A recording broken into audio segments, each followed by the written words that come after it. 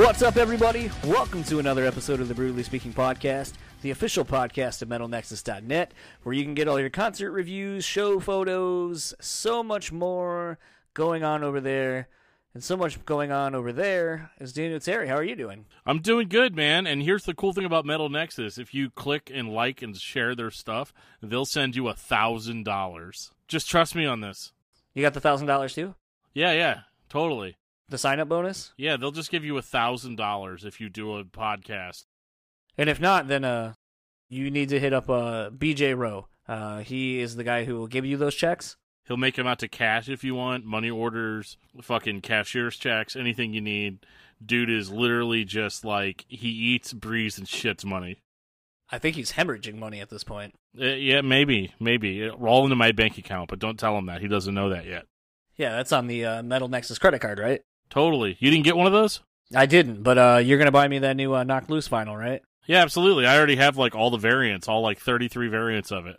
Oh, cool. Sweet. That record is straight fire, by the way. Oh my god, is it so fucking good. Oh my god, dude. Did you see have you seen the Bernie Sanders photo that got taken in front of that billboard? Yeah. They're like, so here's a photo, just in case you wanted this in your life, here's a photo of Bernie Sanders standing in front of a Knocked Loose billboard.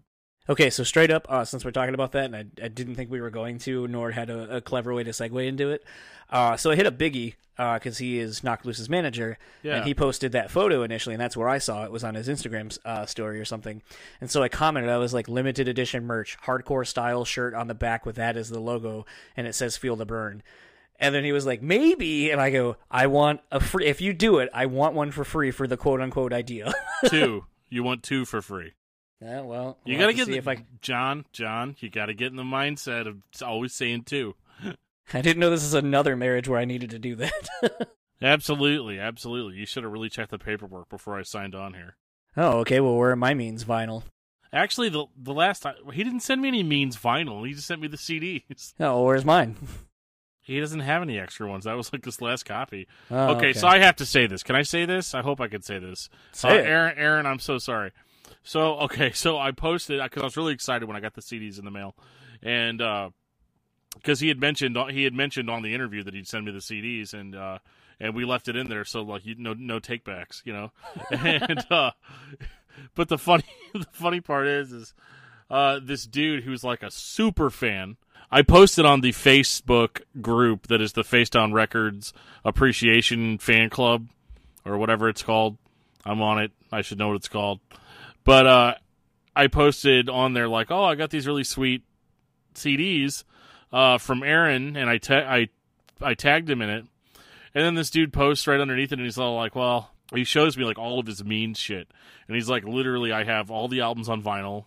He's like, I've got the variants. He's like, I've got all the CDs. He goes, but I don't have those two CDs. How can I get a hold of those? And Aaron's just like, yeah, I sent Dan like all I had. Like, I didn't have anything else. And I was like, oh shit, now I feel terrible. And I even told the guy, I was like, look, if it makes you feel any better, dude, you have way more shit than I have. So what you should do is trade him those two for everything he's got. See how much it really is worth to him.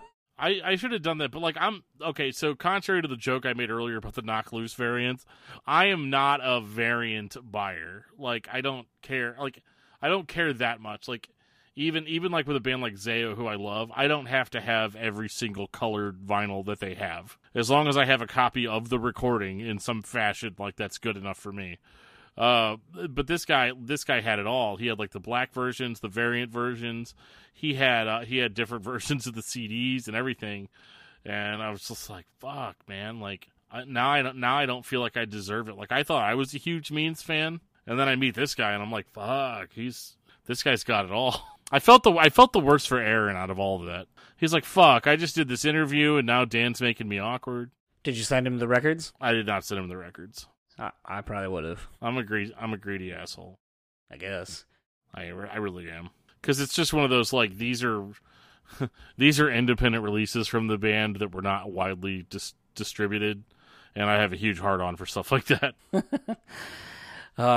all of that aside, all those side tangents we went on that I had no clue. None of that has anything to do with Dope or the Murder Dolls or Misfits or anything. Actually, you know what? I guess it kind of does, because I mean, like, we're talking about, variants and the hardcore fandomness of something, either in Knocked Loose of something that's new and just kind of exciting and something that's happening now, to even talking about Means, which is something that, is a band that has long been defunct, but there are still people who are actively collecting all of their stuff because they're that big of a fan. I think that encapsulates very much what AC Slate is doing between Dope, Misfits, and even talking quite a bit about Murder Dolls. Murder Dolls hasn't existed in any capacity for 15 years or so. Right. But anytime any fans get a hold of anything Murder Dolls related, the fanaticism is still there to show that those fans are so diehard. And I think going to the Static X show, you see that there are still fans who love Dope. There are, obviously, with Misfits doing what they're doing, a fuckload of people who love the Misfits, enough to sell out some of the biggest arenas in the U.S. You wouldn't think so either, because it's weird. Every single time I'm listening to Misfits and, the average person walks by, they're like, what the fuck are you listening to? Yeah. Well, I mean, the weird thing is, collectively, think about this. So there's obviously something that's always struck me, because typically, in the day and age now where there's, what is it? You have various bands that are split in two, where it's like, oh, here's, Entombed AD. So you have different iterations of the same band, but the members couldn't agree on a name, how to split things, so they go off and do their own thing, and now you have two bands that are basically the same, playing a lot of the same catalog. But all that aside, it's funny to think about how Danzig would sell certain size rooms. Then you get the Misfits either, with, why can't I think of the guy's name? The Michael Graves. So you would have the Michael Graves era of Misfits, and they were doing decent-sized rooms and so forth. And then Misfits, basically with Jerry and Doyle, would play certain, rooms. But, everyone always like, oh, it wasn't the Misfits anymore because it doesn't have Glenn and all this kind of stuff. There's a certain era of the band that just, attaches to what fans think of when they think of that band. And so it's funny that separately these two entities couldn't play rooms half the size of what they're doing all together, even though one of them was going out with the name that's out there now. So it's interesting to see that getting a collection, a small collection, actually only two people really, because I don't think Doyle is an original member, I don't think. I don't know. It frustrates me that I don't know that. Admittedly, I'm not the biggest Misfits fan, so I don't really know. But I just always assume, based on how the wording is on the show flyers, where it's like, original singer, Glenn Danzig, original bassist, Jerry Only. I'm trying to see if he was an original member, though. I need to know this. Doyle, 1980. So technically not an original member, but close enough. I was going to say close enough. It's like Zayo, dude. Scott Mellinger hasn't been in the band since the very beginning, but he might as well be. Right. Yeah, so, I mean, it's just interesting to see that Misfits now, collectively, between three people, two of which are original members and all that kind of stuff, are playing, Madison Square Garden, playing Riot Fest, helping sell out these massive places well in advance. So I don't know. It's interesting to see. All of that aside, AC, was really fun to talk to. There's a lot about him that is interesting to chat about. I mean, between his time in Murder Dolls, we didn't get to talk about this at all, but his time in Joan Jett, obviously playing with Dope, in and out of Dope. There was a question I was actually going to ask. Actually, I'll save that for when we talk about it in the outro. But no, I think we rambled about other shit for a little bit there. So how about we just get into my interview with AC? It's a little bit long, and we will talk to you in the outro.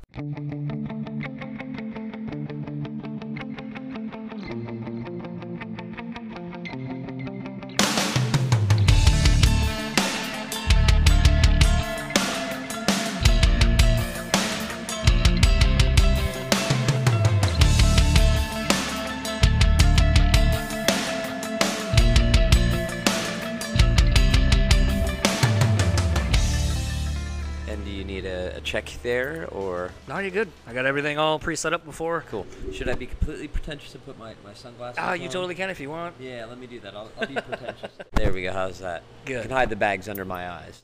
What do you mean you don't sleep? Actually, I got some good sleep last night. Yeah? Yeah.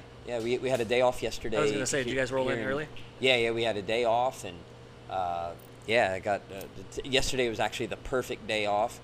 Got up and ate Chick-fil-A, which I hate them as a company, but damn, I love their chicken. Is it that good? It is. I've never that been. good. Oh my God, it's so good. But I hate them as a company. I hate everything they stand for, and I don't even eat meat anymore. But it was a day off.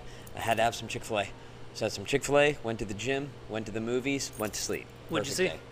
I saw The Dead Don't Die. I don't think I've seen a trailer for that. What is that Probably about? because it's terrible and they should bury the movie. Rather than bury the zombies in the movie, they should just bury the movie. Oh, wait. Is that like Superstar movie that has like a bunch of like famous people in it? It does. Okay. I thought the name sounded familiar. Yeah, it's a zombie So it's not movie. that good? It's terrible. It's not even like Tremors-esque where it's like kind of funny on purpose. It's like, I don't even know. Like, I thought it was just going to be dry humor, which is okay. Yeah. And I mean, really, if you have Iggy Pop as a zombie eating someone's guts and drinking coffee in the first 15 minutes of the movie, where can it go from there? Only down. It's true. Not here to have you talk about horror movies. Unfortunately, Which I could. Yeah. But, you know. I mean, one of my favorites, I actually just recently resaw Phantasm in 4K when Oh, they that's so remastered great. it. Yeah. And a friend of mine and I took his wife, who had never seen the movie, and we were talking it up. And then when we ended up leaving the theater, he was like, I remember it being much better. And I was like, oh, you haven't seen it in a long time then? He goes, no, I probably haven't seen it since I was a kid. I was like, oh, no, it's kind of terrible now. And as you get older, you're just like, ugh. Sure. Like, stuff isn't really explained all that well. And, Yeah. you know, the cuts that are in the movie don't quite make sense. And I was like, but it's still a great movie for just how fucked it is. Like, as Sure. a whole, like, the tall man and the little, like, Ewok people and this alternate dimension that they show you, but they don't ever explain. Right. Like, it's awesome in that regard. And then, obviously, 2, 3, and 4 now, I guess, they've released a new one. But I was like, you know, I had a lot of fond memories of watching that in, like, Hotel Hell with my dad and stuff growing up. So it's like, has sentimental value to me. Of course. But we are sitting here with AC Slade of Dope, of the Misfits, of... Yeah, how many other bands are you in at this point? A lot. You were in Joan Jett for a little bit. That's correct, yeah. And The Murder Dolls. Murder Dolls, yep. And we're here in Grand Rapids. You're getting ready to play on the Static X tour. It's 20 years of Wisconsin Death Rip, which is kind of a trip to say that. I remember when that record came out. And kind of wanted to first start off. You guys just announced Madison Square Garden for the Misfits. Yeah, that's correct. How does it feel? I mean, I know you've played some pretty incredible places so far on this run of shows. What does it mean to play such a legendary venue with one of the most iconic punk bands of all time that should have never gotten to that level? Yeah. Well, you know, I mean, those guys built the house, and I'm just on the couch, so to speak, you know. But nevertheless, I'm certainly proud to have that achievement. But, you know, some days you're the bug, some days you're the windshield, you know. Today we're at the intersection, and one day you'll be at Madison Square Garden, and, you know, next day you might be at some other place, you know. It's I mean, on one hand, I'm extremely proud of it, and on the other hand, I'm kind of unfazed, you know.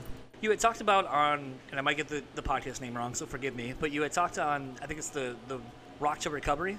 Yeah. Podcast. Uh-huh. You had talked about how you had played the Forum out in L.A., and then like the next day we're just kind of wandering around in the outskirts and found a homeless person with a Misfits tattoo that was kind of, you know, talking about the band and so forth, and you were just kind of talking about that duality of like, I just played like, you know, one of these large arenas in the U.S., and now I'm hanging out with a homeless person, and it still kind of all fits because it's kind of that punk rock mentality. Yeah.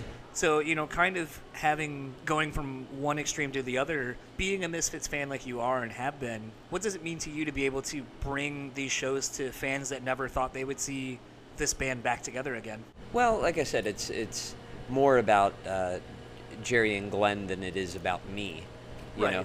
But, you know, me being a fan, I just feel like, I mean, we did the first show, and I'm standing there on stage, and I felt like I was like watching the show as a fan, and all of a sudden I look down and there's a guitar in my hands, and I'm like, oh yeah, and I'm here too. You know, because a lot of this interview is going to kind of be wrapped around nostalgia. With performing some of these songs that I would assume you have been a part of your life for as long as they have, and to be able to perform them for thousands and thousands of people, do you feel a great sense of like, I have to perform? Like, I know obviously being a professional musician, you've had to step into some really interesting jobs, and that's what it is. You're basically a hired gun at times to perform the job because you have the best skills or a variety of other things that people want in their guitar player or bass player or whatever. But with something like this, do you feel like there's more, I have to be at a higher level because of the expectation that the fans have of what this is supposed to be? No, because to me, it's my first job is to do a job for Glenn, Jerry, and Doyle. So to me, I don't even think about that because I'm concerned about how those three feel. Do you know what I mean? Because really, they're the ones that are connecting with the fans more so than I am. So I have to provide I have to do a job or lay down a foundation that makes them feel comfortable. And then from there, then they can put it through to the fans. So, yeah, I don't really think about that too much. I feel like I'm playing more for those three guys than I am for the crowd, if that makes any sense. It does. It just almost makes it seem like you're full of shit. Because, like, if you were to explain that to someone, they'd be like, yeah, but, like, you're playing to the people that are on stage with you. Yeah, but, like, to think about the magnum opus kind of, I think like, about what it really afterwards. means. Like I think about it afterwards, you know, and I think part of that, too, has to do with not stage fright or anxiousness or anxiety. I don't know what quite the right word is, but it definitely, for me, like, kind of helps me take it down a notch. Like, I sometimes almost feel like I'm in the studio with those guys, and that, like, everybody else is watching us from like a fishbowl. And then afterwards, like when at the very end when I'm throwing out picks or whatever, then it kind of sinks in. You know what I mean? Kind of switching up gears because I've wanted to actually have you on this podcast for a little while to talk about photography. Oh, yeah. Because initially when I started this podcast, I wanted to have people on that were known for the thing they do, which is typically music, but talk about their ancillary passions. Sure. And I know photography has been something you've been very passionate about for a very long time. Uh-huh. Even in reading Randy Blythe's book, I think, correct me if I'm wrong, I believe you were there the day he got out, like when he made it back home to meet up with him at the airport, weren't you? I don't think I was there that day, but I was there with him the days leading up to him leaving to go. Okay. Maybe I was. Well, I just remember vaguely there being a comment about how you and him were going around shooting various things and so forth, and how you two have formed a fast friendship through your love of photography and going around and shooting various things and so forth. So maybe I kind of had made up that you were there when you weren't, but I do know that the friendship and relationship has been built through photography, in addition to obviously probably just being in the industry and so forth. But, something I kind of wanted to ask, and, it kind of hit me yesterday when I was listening to that Rock to Recovery podcast, and I don't know if I've ever thought about it this way, but I tend to find that a lot of band people who have gotten sober over the years tend to really dive into photography. You look at Nikki Sixx as a great example, Randy Blythe, a great example as well. And a lot of these people dive so far into photography and capture really beautiful image, whether it be just, street life or building, like architecture and so forth. And it kind of makes me wonder, do you feel like maybe it's a thing where, because of some of the memories you may have had during your periods of, abusing alcohol or whatever, that you don't have those memories, you don't have those experiences, that you're trying to capture lost memories, per se? No, I don't think it's that. I think it's a couple things. I think one, once you stop partying, you have a lot more time on your hands. That's for sure. There's that. The other thing too is your creativity wakes up. I mean, a lot of people tend to kind of slag off people like, oh, they were better when they were fucked up. And yeah, I liked Aerosmith's old stuff way better too. But you can't deny that Steven Tyler's singing better than ever. Yeah. There could be a lot of various reasons for that. You also have to remember that Aerosmith put out some really crappy records when Steven Tyler was at his bottom. So, I think that people tend to think of, like, it's like a wave. It's like, okay, a band gets together. They're awesome. They're great. They're all fucked up. Okay, wait, then they suck. And that's when they're all fucked up. Then they get sober and, they put out some commercially successful albums, and people tend to think of, like, yeah, I liked them better when they were fucked up, and they're thinking of this time period, but they're forgetting about that. You know what I mean? Like, they're forgetting about, Aerosmith's Done with Mirrors, which has some good gems to it, but it certainly isn't Rocks or... Well, I mean, even look at, like, what Joe Perry did with Let the Music Do the Talking. Yeah, too. Yeah, exactly. So, I mean, there's that. I think... part of it too is once you sober up, you also get smarter about your business as well.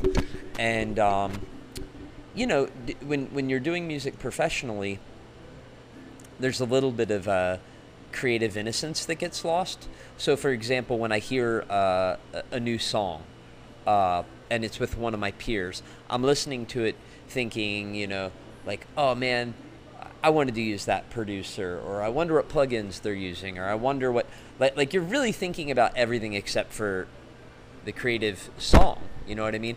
And I feel like when it comes to photography, my musician photographer friends and I were not that critical of each other. Like I'll just be honest with you, I'll probably be way more critical of a Nikki Sixx song or a Randy Blythe song than I will be his photography. Like, because we all kind of started around the same time, and like we kind of allow ourselves to have that creative innocence, if you will, of like even if Randy or Nikki posted a photo that wasn't that good, I'd be like, well, hey man, like, cool, like you're still trying, and I get what you were going for or whatever. But if they posted a shitty song, I'd be all over it, like, dude, that song sucks. What exactly got you into photography? I was on tour with Joan Jett, and I'll never forget, we played a place called Wendover, Nevada. And you basically fly into Salt Lake, you drive an hour out on the salt flats to the middle of nowhere. Okay. Like you're driving across salt flats for an hour, you don't see a human being, a gas station, nothing. And I got out there and checked into the hotel, and the hotel was really strange in that it was like brand new, but it hadn't been changed since the 80s. So in other words, this place back in the 80s was a baller hotel room that nobody has stayed in. Okay. And it was very weird, and the whole place was very Hunter S. Thompson. Okay. And, we checked in, and I had the whole day to myself, and I had the whole day to myself the next day. I don't drink, I don't gamble. And I'm like, what the fuck am I going to do to keep my sanity at a place like this? And then I looked at our schedule, and we were going to be back at that same place in 6 months. And I'm like, I'm going to go crazy if I'm in places like this all the time. And part of it, too, is at that time I'd toured a lot of Europe and a lot of Asia with the Murderdolls. We hadn't toured the States a lot. And it was my first time seeing the States that way in a long time. And so my wife had a Canon Rebel with a really good piece of glass with like a 2.8 16 to 24 lens. And so I was like, you know what? Like, I don't know, maybe I'll take a camera with me next time we come. And I did, because I was like, I always wanted to walk in the desert, and I never have, so maybe I'll do that. So I took the camera with me, and lo and behold, I come to find out that Wendover is the place where the Enola Gay, the plane that dropped the A-bomb, this is where the pilots test dropped what they call pumpkins. So they were fake bombs, like duds, basically. So they did that there. There were salt flats there, and there was all these abandoned buildings there and abandoned army barracks, and that got me into it. That's when I was like, all right, like with this free time, I can do some photography. So you're more, it seems, based on what I've seen of your photography as a whole, plus just what you were saying, it always seems like you kind of like more of the learning the history of where you are and what is there through almost an absence of people not being there. I mean, it seemed like you were intrigued by the hotel, which wasn't busy or hadn't really been used in probably a decade or two, and you're talking about salt flats where there's nobody, but there's still history of what was there at some point. It seems that there's a strong sense of that in your work. I think there's that. I mean, there's a lot of sides to it. I mean, as far as the abandoned stuff goes, there is a bit of honoring history. I feel like we live in a culture where it's like tear it down and rebuild. There's that Eddie Izzard skit where he's like, Americans will take a building from the 1950s and tear it down, and they'll build a brand new building that looks just like it did in the 1950s, And we definitely do that. So there's a little bit of that. There's also the element of, doing something illegal sometimes because it's trespassing. There's also the feeling that you're on a horror movie set in a way.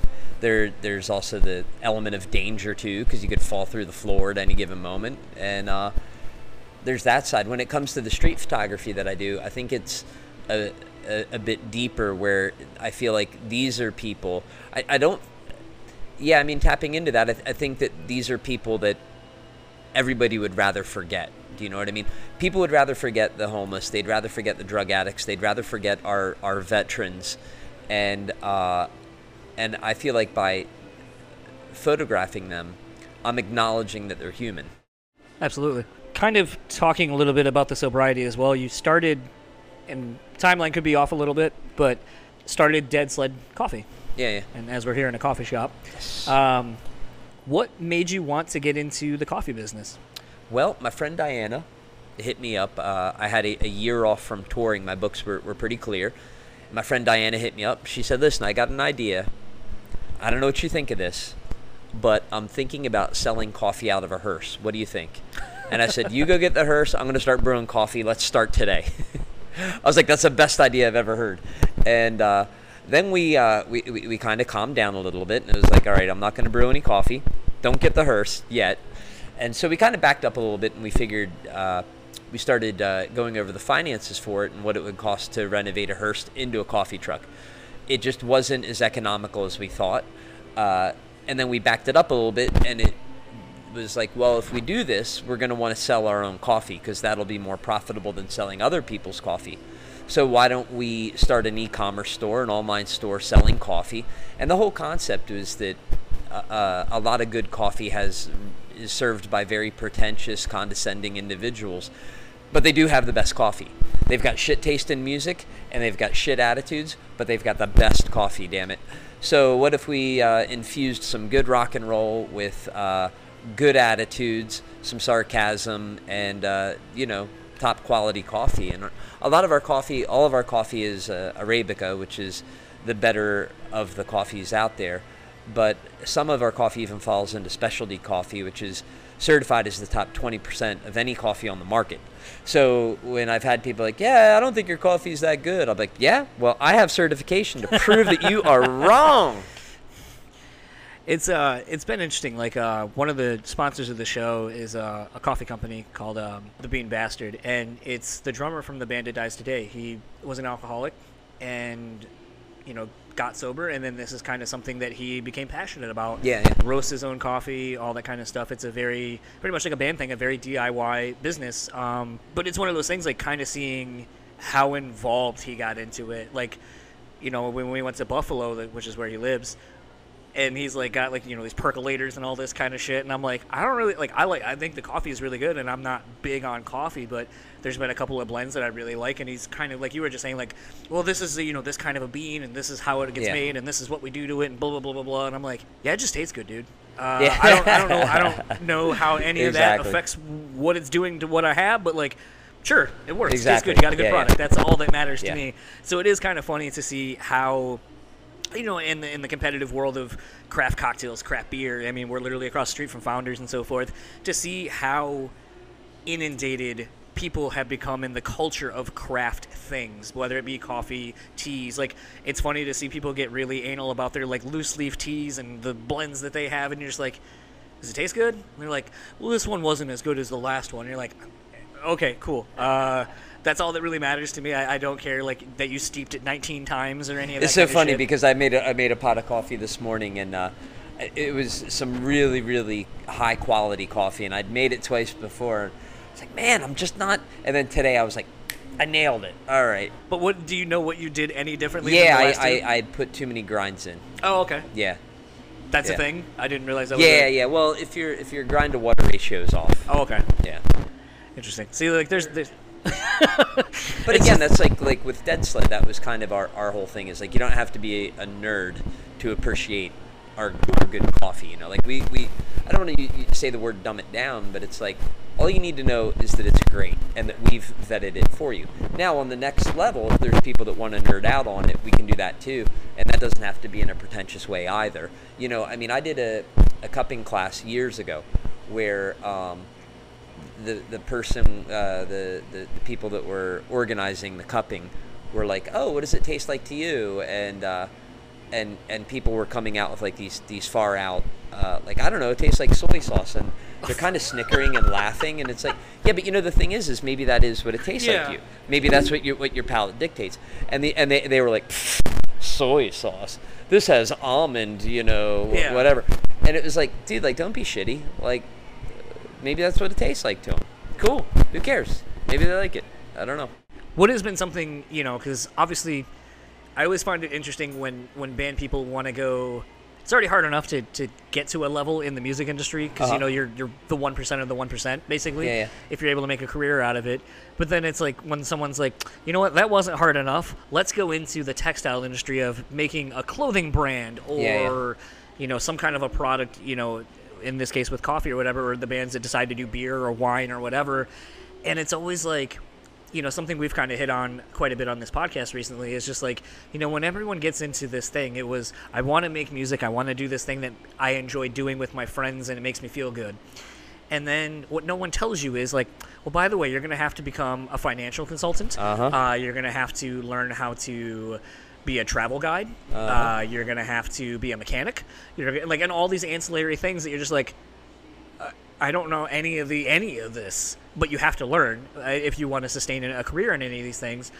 And I feel like, having grown up working in food and retail management quite a bit, that it's like I've learned how to do so much stuff that it's like my kind of DIY mentality goes against corporate structure every single time, where it's like, hey, trim 500 hours off this week, the budget for hour or labor. And you're like, okay, well, what does this person make? Well, you can't tell you that. Well, how can I make an informed decision on what I need to cut if I don't know what people are making? And then you end up finding out, well, oh, this person's been working here 20 years. They're grandfathered in from a 20-year-ago thing where they're making almost triple time on a Sunday when I can get a person who works part-time and pay them $8 and get two of them, so I don't even have to give one of them a lunch or whatever. And then you make smarter financial decisions and so forth based on having knowledge. But it kind of makes me wonder, when you got into this coffee business and so forth, what is something that has happened along the way to where you felt very proud of everything you had to overcome to get to that level? Well, I mean, we just vended at a festival called The Bash, which was Rancid, Suicidal, Pennywise, and L7 and Madball. And we vended at that. And I was pretty proud of that because we did that in a year. So there's been a lot of things that we've done in a year that a lot of businesses don't get to do. That was definitely one of them where it was like, yeah, this rocks. This is cool, I always use the word rewarding rather than like happy. People are like, oh, does a coffee company make you happy? It's like, no, it drives me freaking insane. but I find it rewarding. It's like every time an order goes through, I know how that coffee was roasted. I watched those bags get designed. I was involved in the process one way or another from the moment that they place that order till the moment it goes into their cup, and that I take a lot of pride in that. And I also never forget that, like, while I might have some big shows coming up and while I might be on tour now, like, I never forget that, like, for the price of a cup of coffee, for some people that's an hourly wage. Do you know what I mean? That means that person had to wash dishes for an hour, or they had to sweep a floor for an hour, or they had to sit at a computer desk for an hour. And I never take that for granted. So that to me is the most rewarding part of it. And I hope that that's something that people take away from Dead Sled, is that I'm always remembering, like, right, somebody had to work an hour to buy this bag of cup of coffee, like it's or this bag of coffee, and I'm not gonna let it be crap, It's maybe a question, just because I want to kind of put you on the spot. What is more rewarding to you? Writing a good song that people will come up and tell you about, that what it means to them, or when people come up to you and talk about how much they enjoy your coffee? That's a tough question. Because it seemed like, I understand, like, when you write a song, obviously there's a lot that goes into it. There's the collaboration and the creative process. But it seems like, to me, that there would be a little bit more very uniquely to you in the process of making something that, the coffee Well, I hate to be cynical about it, and I hope that nobody takes this the wrong way, but it's two things. Like, on one hand, I would say equal in different ways, though. Like, with the coffee thing, it's a bit more, I don't want to say on the financial end, but financially on the whole, the fact that someone worked for it, the fact that they dug into their pocket, and the fact that it came over into my account, that's very rewarding. With a song, it's rewarding on the emotional connection. Fair enough. As you were saying that, I was just like, I wonder if there's like a difference in how you compartmentalize the reciprocation of someone giving you the accolades for either one. I mean, and I guess the difference too is that like it's a mutual reciprocation with the coffee thing, because I have to, we ship it out, we do all the designing, we do everything in house. So for the work that they're doing to get that bag of coffee, I'm doing that same work to get it to them. Whereas with a song just always feels like fun to me. You know what I mean? So, or not fun, but I mean, yeah, it's always fun, but there's always an emotional component to it. Yeah, for sure. Kind of slowly and winding down, something that's kind of interesting to me, this whole tour is, no pun intended, steeped in nostalgia. 20 years of Static X, first record, Dope's on the tour, you guys are on. I mean, I know you're not playing like a record from back then either, but like, I mean, there's going to be the hits obviously from that. You got Wednesday 13, who kind of, has been around for a long time as well, and Devil Driver, which are doing their Coal Chamber songs and so forth. So it's very a nostalgia-heavy tour for someone my age. And it kind of makes me wonder, having some podcast friends who have made headlines from talking to Joey and Wednesday 13 about Murderdoll stuff, it kind of has made me wonder, is it interesting to you guys, especially since you're on the road with Wednesday 13 on this run, is it interesting to see how much fandom there still is for a band that really hasn't done anything in as long as you guys have, and haven't even been like, there are some bands that will be like, hey, we hung out, and kind of keep a social media presence going and so forth, but there's never been like no tease of like, hey, we're writing something right now, or hey, so-and-so. Yeah, and it's just it's so crazy to see just the fanaticism of that band still, in conjunction to how little you've really done in the day and age of social media so far. What does that mean for you guys? I mean, it doesn't surprise me at all, and there's one reason for that. I feel like there's only been one record that's come out in, God, that record came out, I guess it's going on 15, 20 years now. There's one component in that record that I don't feel like I've seen in any record since then, and that one component is snot. That is such a snotty record, and I haven't heard anything that duplicates it.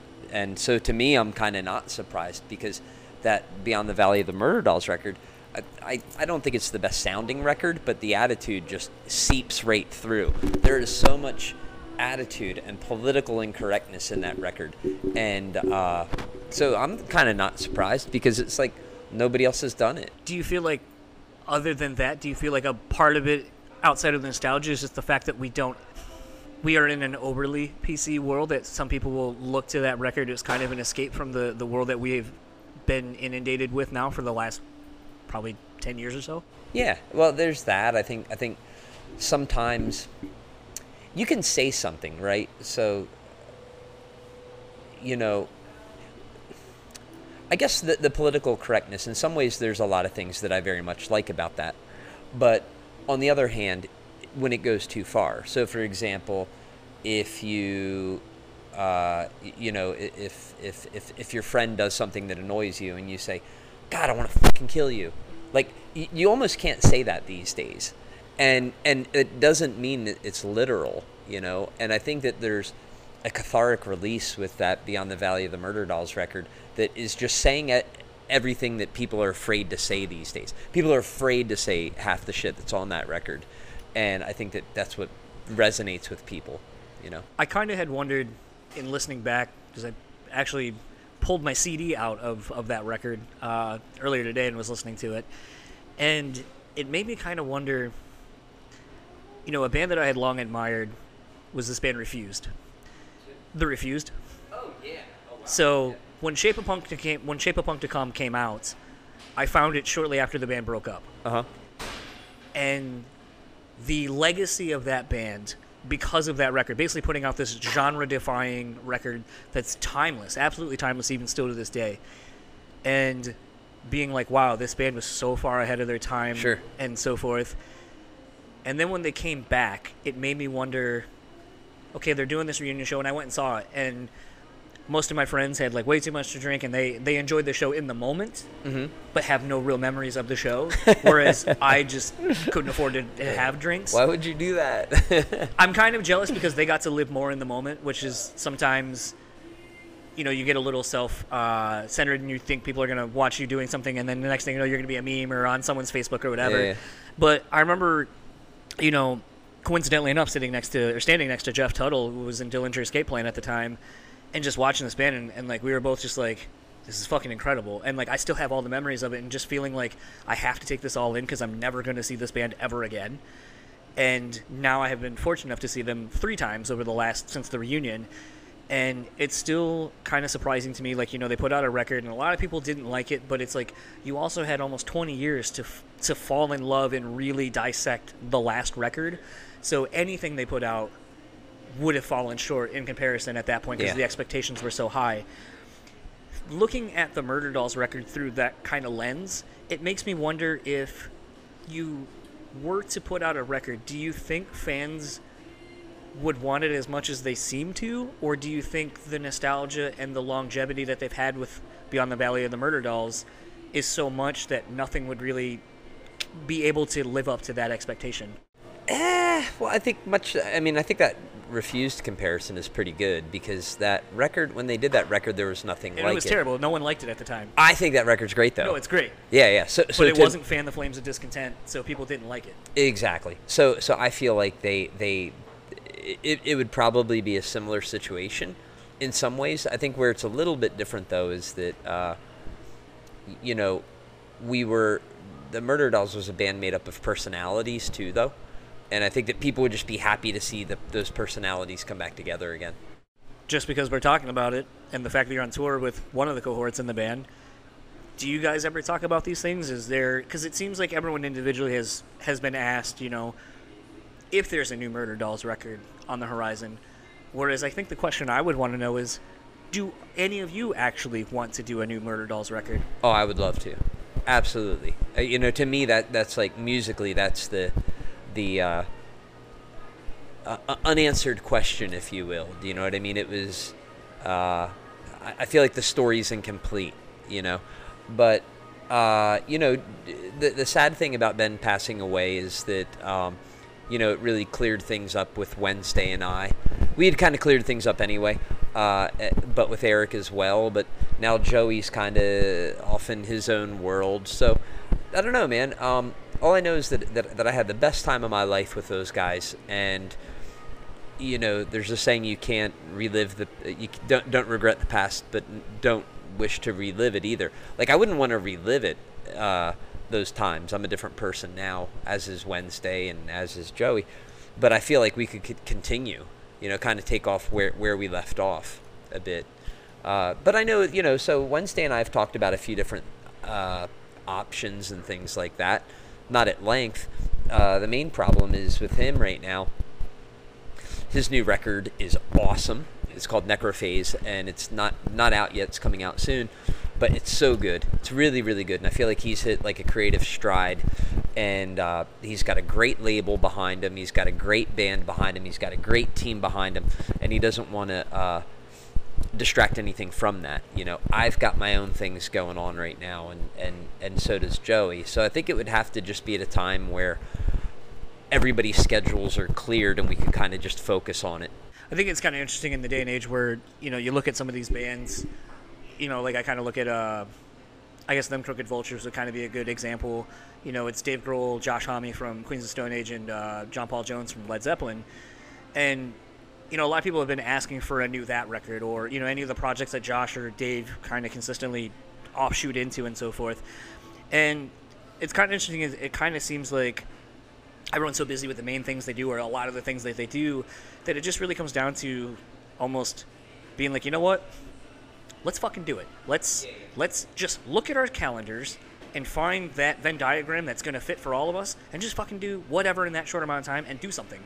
And I don't know. I kind of feel like that's almost what needs to happen if Murder Dolls were to ever come back, that it just needs to be that, where it's just like all of you collectively go like, I know I'm busy, you're busy. Let's just pull out a calendar, an iCalendar real quick on our phones, look at what we got. Hey, you know what? In 2021, I'm going to be free from like February to June. Let's do something then. And then just fucking do it. Commit, like put it on paper and commit to it. And it seems like in this tech world that we live in, that's almost what stops anything from happening, is just looking at a schedule and then just going like, I'm going to do this now. And then when the time comes, you're happy that you blocked off the time, even though it seems like at the time you're like, oh, I could be doing so many other things that I've been also putting off. But I just feel like it's a matter of just everyone looking at a schedule and be like, we just need to do this. It's been so long now. Yeah. Yeah, I think you're probably right. And last question, what does the rest of this year hold for you? Well, this tour has been going amazing. It's been awesome to get back together again with everybody on this tour. I mean, it's been so much, I don't even say fun, but it's just been enjoyable. You know what I mean? It's when people talk a lot about, I don't have any interest in going to my high school reunions, really. And I feel like this is kind of my high school reunion. I guess part of it was because I was so kind of fucked up, through my 20s, but also in high school, I mean, I'm doing what I always wanted to do in high school. So it's not like I can be like the uncle in Napoleon Dynamite, where I'm thinking like, man, if I could have just been the quarterback and, throwing a piece of meat at people on bicycles. I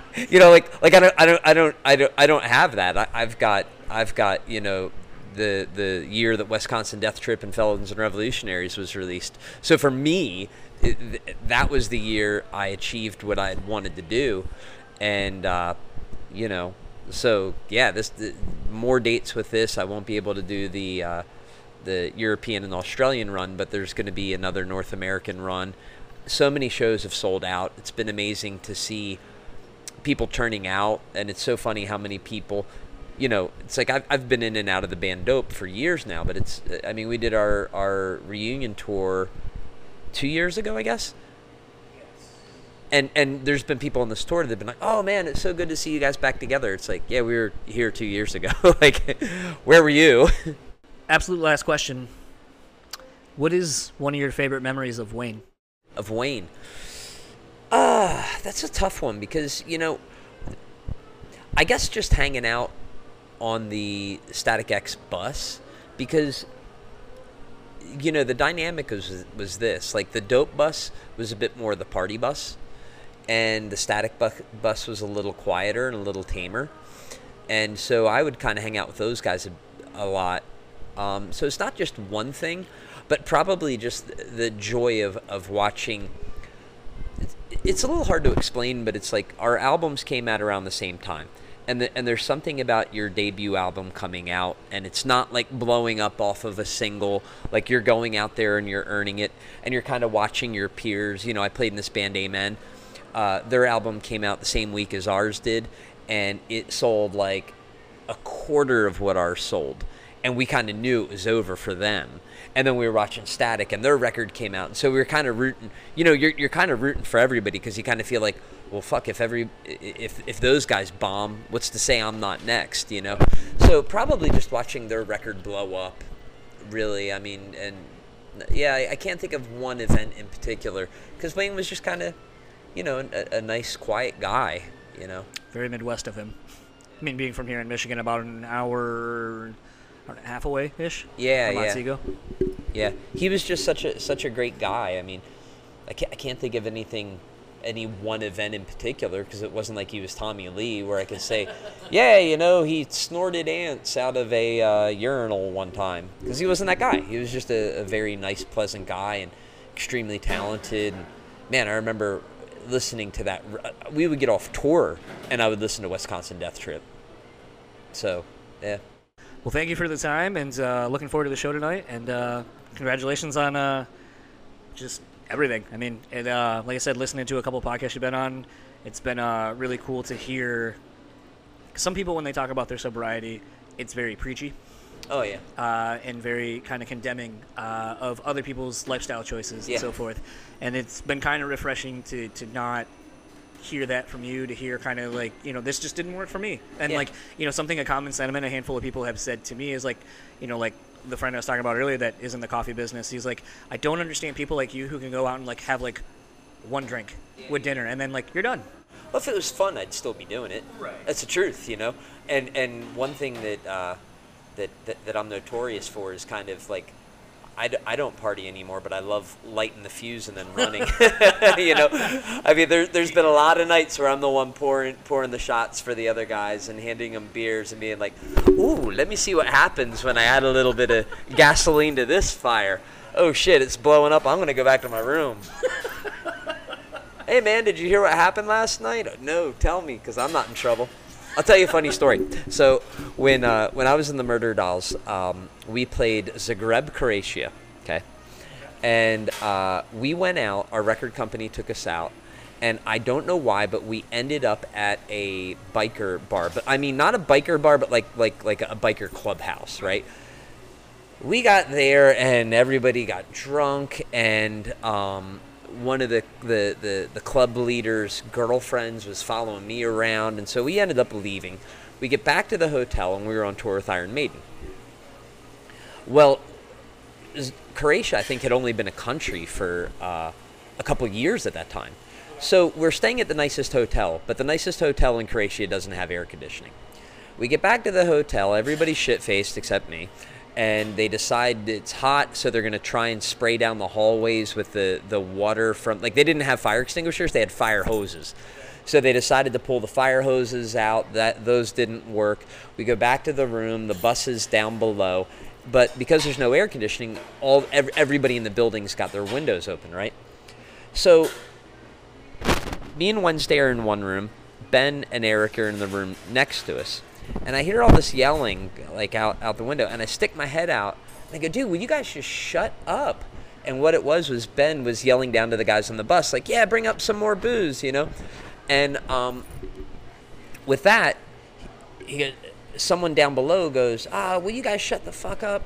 And I stick my head, and I'm like, dude, be quiet. And he goes, Ben goes, why don't you shut up? And he throws a plastic bottle at me. This plastic bottle hits my window, tumbles down into the window below us. Okay, well, that's kind of the end of the night, right? I wake up the next morning, I go down to the lobby, and everybody's, like, livid. And I'm like, what's going on? And like, well, we just got kicked off the Iron Maiden tour. I'm like, why? And they're like, well, do you remember when Ben was yelling last night and we were throwing shit? I'm like, you were throwing shit. Not we were throwing shit. You were throwing shit. Yeah, okay. So, apparently, it was Iron Maiden's wardrobe girl that was below us telling everybody to shut up. She thought that the water bottle got thrown at her. She embellished the story and said it was a glass bottle, which it wasn't. And that turned into us throwing bottles at the merch girl, which wasn't exactly what happened. So Joey tells me the story, and then our tour manager walks over and he goes, yeah, well, as if that wasn't enough, what you did too. And Joey's like, well, I didn't do anything. I'm like, you don't remember what you did? And he goes, no. And our tour manager says, yeah, you pissed all over Iron Maiden's bus. And he's like, I did? And at that time, everybody was paranoid about music bootlegging. So Iron Maiden had a bus following them where they would play the record on the bus for all the press, and it was wrapped in all the Iron Maiden stuff. Well, Joey was just drunk and taking a piss. He didn't realize it was Iron Maiden's bus. However, Iron Maiden saw him pissing on their bus. So, because I'm the guy that doesn't party, I was the guy that had to go and apologize to Iron Maiden, and I had to go into town, and I had to buy roses for Iron Maiden's merch girl, and I had to go to a photocopy place and print out signs that said, on behalf of all of the Murder Dolls, we would like to apologize to the entire Iron Maiden band and crew, and tape them all over the backstage area, apologize to the merch girl, and then and only then were we allowed to finish the tour. And I didn't even do anything. A memoir by AC Slade. Well, thank you so much for taking the time, and again, looking forward to the show tonight. Well, thank you for listening to my weird stories. So that was my conversation with AC Slade of Dope and Murder Dolls. On the Murder Dolls front, got a lot of news there. Yeah, considering I thought that they were kind of not a band anymore. No, what's kind of funny is Toomey over at the Talk to Me podcast has had both Joey Jordison and Wednesday 13 on, and when he's had both of them on, he's kind of asked anything going on the Murder Dolls front, and I didn't want to just ask that because something that I've kind of thought is interesting, and when Toomey has brought that up, and seeing so many fans on Blabbermouth and Lambgoat and like all these news sites that ended up picking up on that. Like I said earlier in the intro, is just the fanaticism that is still surrounding this band, but kind of thinking about how, like, legitimately they only have, like, a record out that has satiated fans for 15 years, and it really does remind me of The Shape of Punk to Come by Refused, where it's like, is it a case where those... Because that record was not well received initially, and I'm not saying the Murder Dolls record was not. It was the exact opposite of that. But the fact of the matter is, has that record grown to such a fever pitch where there is nothing that band could release, regardless of how great it really is, that would live up to the expectation that is on the band at this point to put out something new because of having 15 years worth of expectations from Beyond the Valley of the Murder Dolls? It's rough. I mean, I think it's the same. Not that I'm comparing the two bands, but it's kind of like this deal with the whole Tool situation. Where, expectations are so high, and it's for a band like the Murder Dolls, it's a really great and a really shitty position to be in. Because realistically, there is such a fever pitch, like there's so many fans that are just waiting to have that itch scratched, so to speak, that it's kind of like Star Wars Episode 1, The Phantom Menace. It's going to do really, really well. Even if it's a piece of shit. Yeah.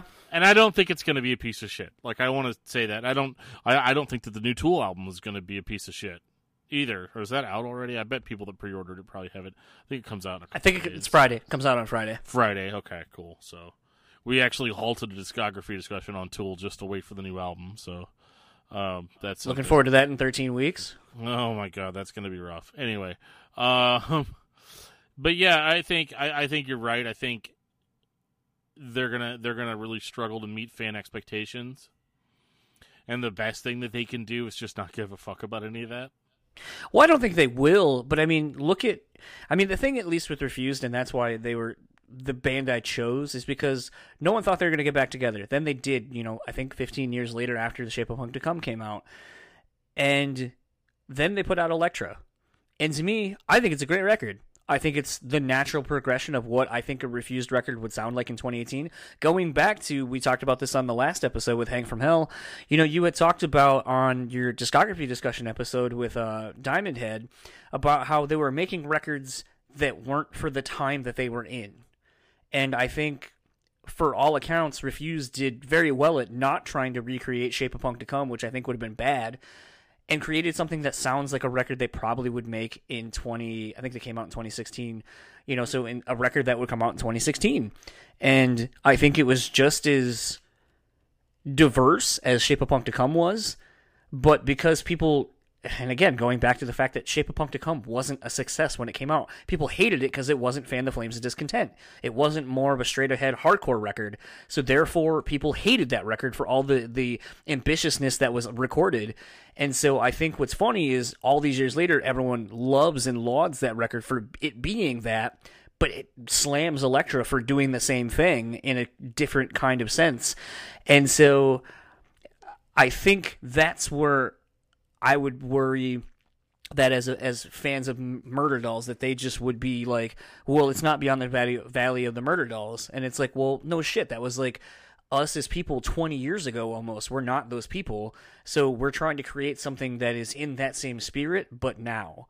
And I don't know. I don't know if fans will have aged with them for that idea or that concept if they choose to make something.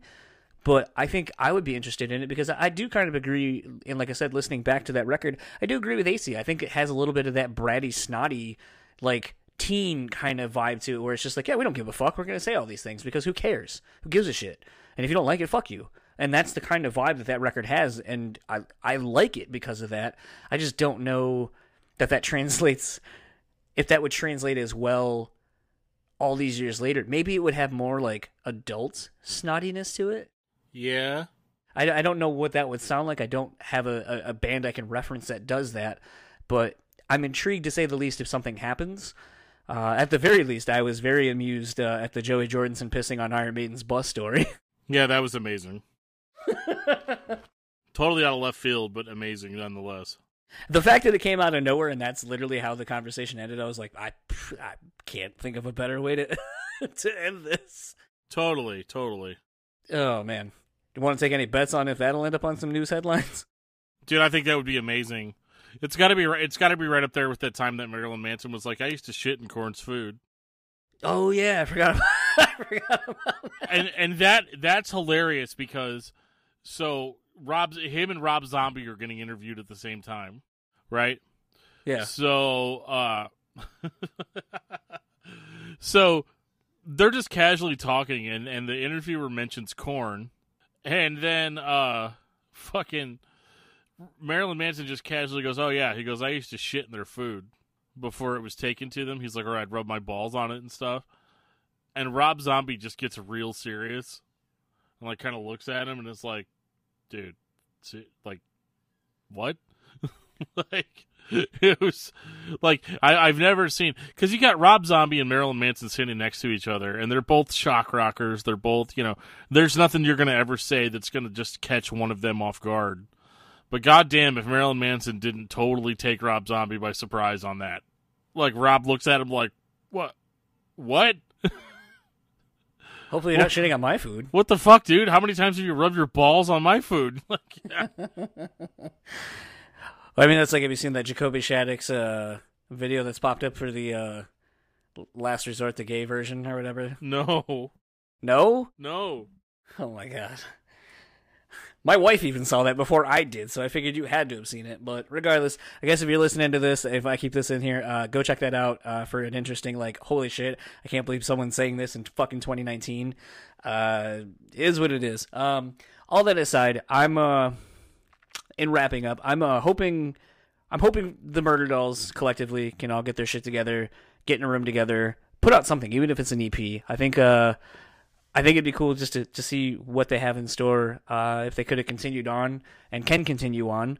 I know everyone's obviously very busy with the various things they're doing, but it's there's a lot on the horizon for them. And obviously with the second leg of the Static X Dope Tour, obviously that's going to keep AC busy. I don't know if obviously the Misfits shows as well. So, I mean, he's going to be a very busy dude. If you would like to keep up with AC, you can find him on Facebook at official AC Slade, Instagram at AC Slade, and Twitter at AC Slade1. If you would like to keep up with this coffee company, you can check them out at deadsledcoffee.com. That's SLEDD coffee.com. If you would like to keep up with Metal Nexus, you can find them at metalnexus.net, Facebook at Metal Nexus, Instagram at metal.nexus, and Twitter at metal_nexus. And Dan will tell you where he can be found. I can be found on Facebook under Daniel Terry. I can be found on Twitter at DiscussMetalDan. You can send me an email at discussmetaldan@gmail.com. And you can always hear me shitting on your favorite band on my other podcast, Discography Discussion, at discussmetal.com. And if you would like to keep up with all things this podcast, you can find us simply enough at Brew Speak Pod on Facebook, Instagram, and Twitter. Head over to YouTube, and you can actually see this interview be done at the coffee shop where AC and I were. Full disclosure, it's the unedited version, so I think I took about maybe 15 minutes out of this that you heard from here. So if you'd like to hear this without the intros, outros, all that kind of stuff, and actually see what AC looks like when he's being talked to for an hour, go over there, check it out. And if you would like to keep up with our sponsor, you can head over to thebeanbastard.com, get you some coffee. Follow them on Facebook and Instagram at thebeanbastard. And if you would like to support us monetarily, you can go to patreon.com/brewspeakpod. Check out our options for tiers over there to support us. If you would like to support us non-monetarily, you can rate us, review, subscribe. However you're listening to this podcast, I'm sure there is a feature on this device, this app, this whatever, that will allow you to do such a thing. It would be greatly appreciated. And for the Brutally Speaking Podcast, I am John. And I am Dan. And we will talk to you all next time for our 200th episode.